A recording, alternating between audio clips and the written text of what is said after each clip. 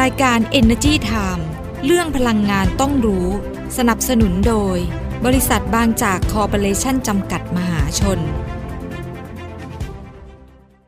บางจากขับเร็วทุกไปให้เร็วให้แรงกว่าใครให้ใจร้อยไปทุกวันเปลี่ยนทุกคันให้แรงกว่าใคร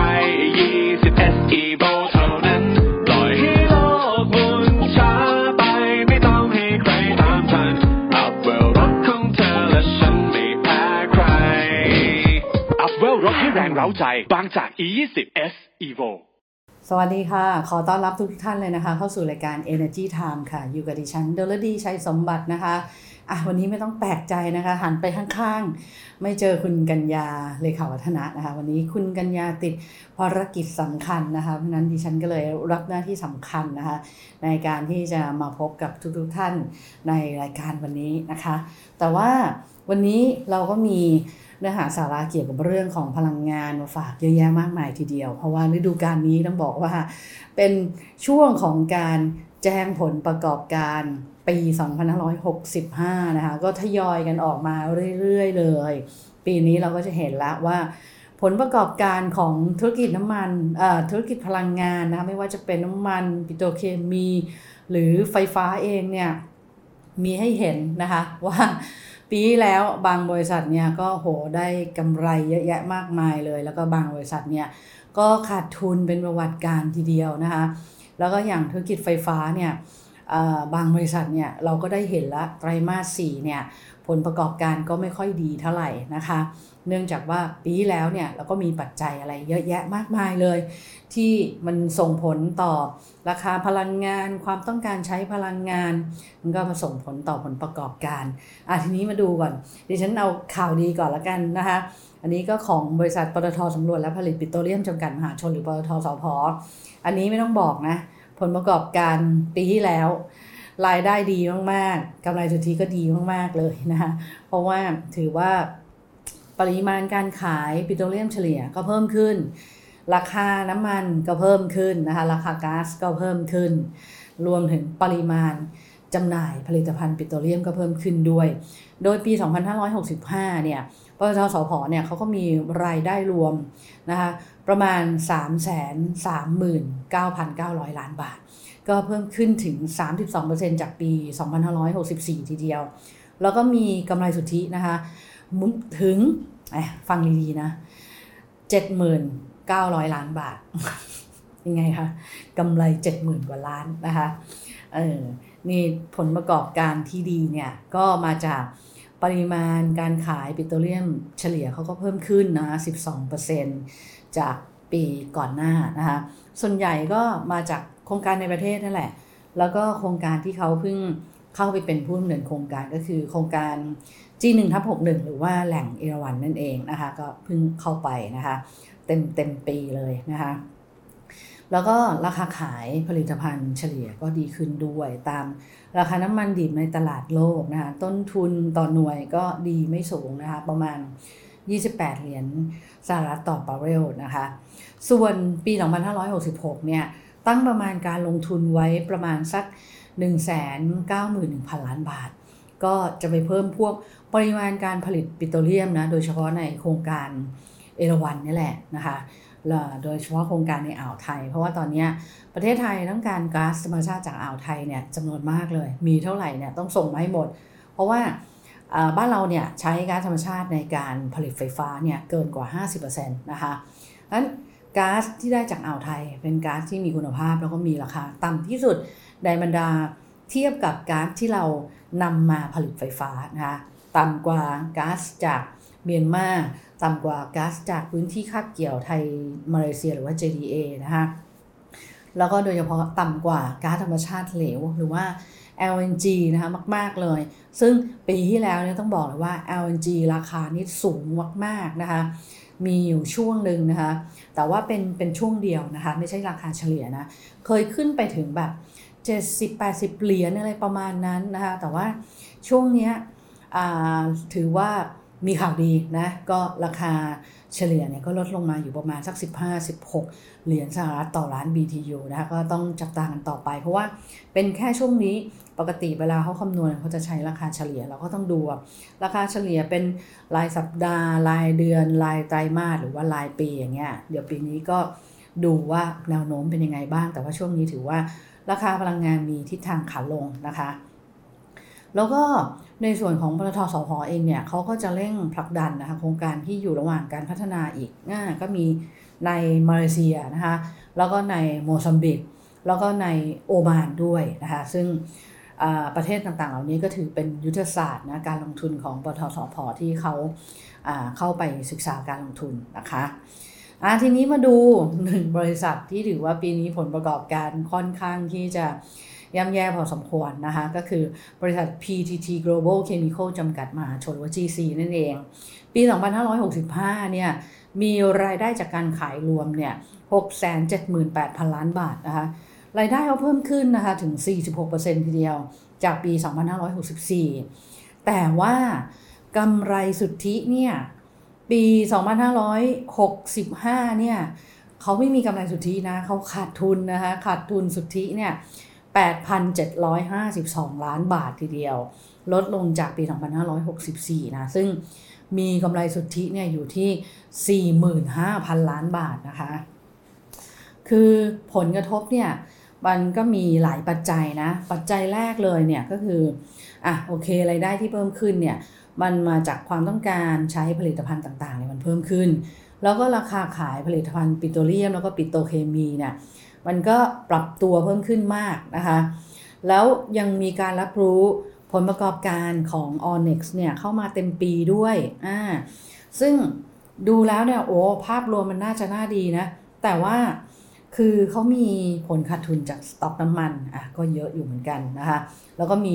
รายการขาดทุนจากการปรับมูลค่าของสินค้าคงเหลือหรือว่า inventory loss นั่นเองนะคะแล้วก็ยังมีผลขาดทุนทางบัญชีนะคะจากอัตราแลกเปลี่ยนแล้วก็กำไรจากตราสารอนุพันธ์ทางการเงินแล้วก็ผลขาดทุนจากตราสารอนุพันธ์เพื่อประกันความเสี่ยงแล้วก็รายการพิเศษด้วยเกือบ 20,000 ล้านบาทนะคะเพราะนั้นไม่แปลกใจเลยนะคะว่ารายได้ที่สูงเนี่ยมันเพิ่มขึ้นเยอะมากแต่ทำไมปีนี้ถึงปีที่แล้วเนี่ยถึงได้ขาดทุนนะคะแล้วในส่วนของความขัดแย้งระหว่างรัสเซียกับยูเครนเนี่ยมันก็ไปส่งผลกระทบต่อราคาพลังงานไม่ว่าจะเป็นราคาน้ำมันดิบแล้วก็ราคาผลิตภัณฑ์ปิโตรเลียมนะคะมันทำให้ผลิตภัณฑ์ปิโตรเลียมเนี่ยราคาปรับตัวสูงขึ้นอย่างมากเลยโดยเฉพาะในช่วงไตรมาส 2ของปีก่อนนะคะแล้วมันก็มีการบันทึกผลขาดทุนจากในเรื่องของการประกันความเสี่ยงไว้เนี่ยก็ 20,000 กว่าล้านทีเดียวนะคะแล้วยังมีการขาดทุนจากอัตราแลกเปลี่ยนด้วยนะคะก็เลยทำให้ปีนี้ทั้งปีนะหักลบกลบหนี้แล้วจากปัจจัยต่างๆแล้วก็ขาดทุนไป 8,752 ล้านบาทนะคะอย่างที่บอกก็ถือว่าเป็นปีที่ไม่ค่อยดีนะคะของ GC นะคะแต่ว่าปีนี้ดูแล้วแนวโน้มเนี่ยผลประกอบการน่าจะดีขึ้นนะเพราะว่าหลายๆปัจจัยนะไม่ว่าจะเป็นเศรษฐกิจก็เริ่มดีขึ้นนะคะไม่ว่าจะเป็นในเรื่องของราคาพลังงานก็เข้าสู่ช่วงขาลงมากขึ้นนะคะแต่ว่าอีกหนึ่งบริษัทเนี่ยถือว่าผลประกอบการดีนะคะก็คือบริษัทไทยออยล์จำกัดมหาชนปี 2565 เนี่ยมีรายได้รวมถึง 5,500,000 ล้านบาททีเดียวก็เพิ่มขึ้น 51% จากปี 2564แล้วก็มีกำไรสุทธินะค่อนข้างดีนะคะ 32,668 ล้านบาทแต่อันนี้เนี่ยมีการรวมกำไรจากการจัดประเภทเงินลงทุนแล้วก็การจำหน่ายเงินลงทุนในบริษัทGlobal Power Synergy จำกัดมหาชนหรือว่า GPSC ด้วยอีกประมาณเกือบ 13,000 ล้านบาทนะคะคือปีก่อนเนี่ยทางกลุ่มปตท.เนี่ยเขามีการจัดโครงสร้างในเรื่องของการถือหุ้นในธุรกิจไฟฟ้าแล้วไทยออยล์เนี่ยเขาก็มีการปรับโครงสร้างตัวนี้ด้วยก็คือขายหุ้นของ GPSC ออกไปบางส่วนนะคะเพราะฉะนั้นก็ได้เงินตรงนี้มาทำให้ปีนี้ก็ค่อนข้างที่จะมีกำไรที่ดีทีเดียวนะคะแต่ว่าปี 2566 นะคะก็มองว่า แนวโน้มเนี่ยมันน่าจะดีขึ้นกว่าช่วงปีที่แล้วเพราะตอนนี้การแพร่ระบาดของโควิด -19 เนี่ยมันก็น้อยลงมากๆแล้วนะคะแล้วก็เศรษฐกิจโลกเนี่ยก็มีแนวโน้มที่จะเติบโตรวมถึงทางจีนเองเนี่ยเขามีการยกเลิกมาตรการควบคุมการแพร่ระบาดของโควิด -19 ตอนนี้ก็สามารถเดินทางเข้าออกจีนได้แล้วนะคะนักท่องเที่ยวจีนเองเนี่ยก็มาเที่ยวประเทศไทยค่อนข้างที่จะเยอะแล้วแต่อย่างหนึ่งที่ต้องจับตามองอย่างใกล้ชิดนะคะก็คือในเรื่องของเศรษฐกิจเองเนี่ยก็ยังมีความไม่แน่นอนสูงมากเลยแล้วก็ในเรื่องของการปรับเพิ่มอัตราดอกเบี้ยแล้วก็การคงอัตราดอกเบี้ยในระดับสูงเพื่อที่จะควบคุมเงินเฟ้อเนี่ยมันอาจจะไปส่งผลให้ต้นทุนทางการเงินเนี่ยมันเพิ่มขึ้นก็ได้นะคะก็ถือว่าปีนี้สำหรับไทยออยล์ก็ถือว่าปีที่แล้วสำหรับไทยออยล์ก็ถือว่าเป็นปีที่ยังดีอยู่นะคะเพราะว่ากำไรก็ตั้ง 30,000 กว่าล้านบาทนะคะในขณะที่ปัจจัยต่างๆก็ลุมเล้าเข้ามานะคะปีนี้ก็เดินหน้ากันต่อไปนะก็ต้องลุ้นแต่ในส่วนของธุรกิจไฟฟ้านะคะธุรกิจไฟฟ้าอันนี้ต้องถือว่าก็จริงๆแล้วเนี่ยก่อนหน้านี้ธุรกิจไฟฟ้าเนี่ยหุ้นในกลุ่มของธุรกิจไฟฟ้าเนี่ยถือว่าเป็นหุ้น defensive นะก็คือหุ้นที่ค่อนข้างจะมีความมั่นคงมีกำไรแบบแน่นอนอะไรเงี้ยเพราะว่าเป็นธุรกิจที่มีสัญญาซื้อขายไฟฟ้าเนี่ยเขากำกับไว้นั้นรายได้แต่ละปีมันจะชัดเจนว่าเราจะได้รายได้มาจากการขายไฟฟ้ายังไงบ้างแต่ปีที่แล้วปี 2565 เนี่ยถือว่าเป็นปีที่ไม่ดีสำหรับธุรกิจไฟฟ้าเลยนะคะนักลงทุนก็ค่อนข้างที่จะจับตามองเยอะพอสมควรเลยโดยในส่วนของบริษัท Global Power Synergy จำกัดมหาชนหรือว่า GPSC เองเนี่ยมีการรายงานผลประกอบการปี 2565 นะบอกว่ามีรายได้รวมนะคะ 123,685 ล้านบาทเพิ่มขึ้น 65% นะเมื่อเทียบกับปี 2564 แต่ว่ามีกำไรสุทธิแค่ 891 ล้านบาทลดลงถึง 88% เลยนะคะจากปี 2564 เพราะอะไรคะเพราะว่ากำไรขั้นต้นของโรงไฟฟ้า SPP เนี่ยลดลง 8,000 กว่าล้านนะ 8,000 กว่าล้านบาททีเดียวหลังจากที่ราคาก๊าซธรรมชาติแล้วก็ราคาถ่านหินซึ่งเป็นเชื้อเพลิงในการผลิตไฟฟ้าเนี่ยมันปรับตัวสูงขึ้นมากมันก็เลยทำให้ margin เนี่ยหรือกำไรจากการขายไฟฟ้าให้กับลูกค้าอุตสาหกรรมเนี่ยลดลงนะคะขณะที่อัตราค่าไฟฟ้าผันแปรหรือว่าค่า FT เนี่ยมันยังปรับขึ้นมาเนี่ยไม่ทันกับราคาของต้นทุนเชื้อเพลิงที่เพิ่มขึ้นมาเพราะนั้นยังมีการแบกรับส่วนต่างตัวนี้อยู่นะคะแต่ว่าในส่วนของกำไรขั้นต้นของโรงไฟฟ้า IPP เนี่ยเพิ่มขึ้นนะจากการเข้ามาเดินเครื่องของโรงไฟฟ้าศรีราชาแล้วก็ Grow IPP ที่เขาไปใช้น้ำมันดีเซลเนี่ยแทนก๊าซธรรมชาติในการผลิตไฟฟ้ามันก็เลยทำให้มาร์จิ้นดีขึ้นนะคะแล้วทีเนี้ยคือปีที่แล้วเนี่ยราคาก๊าซเนี่ยเฉลี่ยแล้วมันสูงกว่าราคาน้ำมันดีเซลกับราคาน้ำมันเตานะคะปีที่แล้วเนี่ยรัฐบาลเขาเลยมีการปรับแผนไงให้เอาน้ำมันเตาน้ำมันดีเซลเนี่ยบางส่วนมาเดินเครื่องในโรงไฟฟ้าที่สามารถใช้น้ำมันดีเซลและน้ำมันเตาเนี่ยผลิตไฟฟ้าได้ทดแทนก๊าซธรรมชาติได้ตรงเนี้ยก็เลยเข้ามาช่วยเฉลี่ยต้นทุนให้มันลดลงแล้วก็ยังช่วยให้ค่าไฟเนี่ยลดลงด้วยนะคะแต่ว่าด้วยความที่เราใช้ก๊าซธรรมชาติในการผลิตไฟฟ้าเยอะเนี่ยมันก็เลยทำให้ค่า FT ของเราเนี่ยเพิ่มขึ้นค่อนข้างที่จะมากทีเดียวนะคะแล้วไตรมาส 4เนี่ยนะของ GPSC เนี่ยขาดทุนสุทธิถึง436ล้านบาททีเดียวนะคะก็ลดลงถึง 137% เลยนะคะถ้าเทียบกับช่วงเดียวกันของปีก่อนหน้านะคะเพราะว่าคือไตรมาส 4เนี่ยเป็นไตรมาสที่ค่า FT เนี่ยยังคือได้รับผลกระทบจากค่า FT ที่มันก่อนหน้านี้มันคงไว้นานเลยนะแล้วกว่าจะเพิ่งมาปรับเพิ่มขึ้นเนี่ยแล้วปรับในอัตราที่ไม่ได้เท่ากับต้นทุนที่เพิ่มขึ้นด้วยเพราะฉะนั้นเราได้เห็นว่าไตรมาส 4ของ GPSC เนี่ยขาดทุนพอบวกลบทั้งปีแล้วเนี่ย4ไตรมาสเนี่ย1 2 3 4เนี่ยเราจะเห็นแล้วว่ากำไรเนี่ยเขาเหลือไม่ถึง 1,000 ล้านบาทเลยเพราะฉะนั้นนี่เป็นจุดที่ทำให้นักลงทุนมองว่านะธุรกิจไฟฟ้าเนี่ยก็มีผลเหมือนกันถ้าผลกระทบจากราคาพลังงานที่มันผันผวนในระดับสูงแล้วก็ค่า FT เนี่ยไม่ได้ปรับเพิ่มขึ้นนะคะ ก็ต้องรอดูต่อไปว่าปีนี้จะเป็นยังไงแต่ว่าปีนี้เขาคาดการณ์ว่าน่าจะดีขึ้นเพราะว่าเหมือนกับค่ายพีก็ทยอยปรับเพิ่มขึ้นนะคะแล้วก็ต้นทุนพลังงานในตลาดโลกเนี่ยก็ช่วงนี้เป็นมีราคาลดลงเรื่อยๆนะคะแล้วเรามาปิดท้ายกันที่บริษัท IRPC จำกัดมหาชน IRPC ก็รายงานผลประกอบการออกมาปี 2564 นะคะรายได้จากการขายเพิ่มขึ้นเหมือนกันเลยเรียกว่าเป็นแ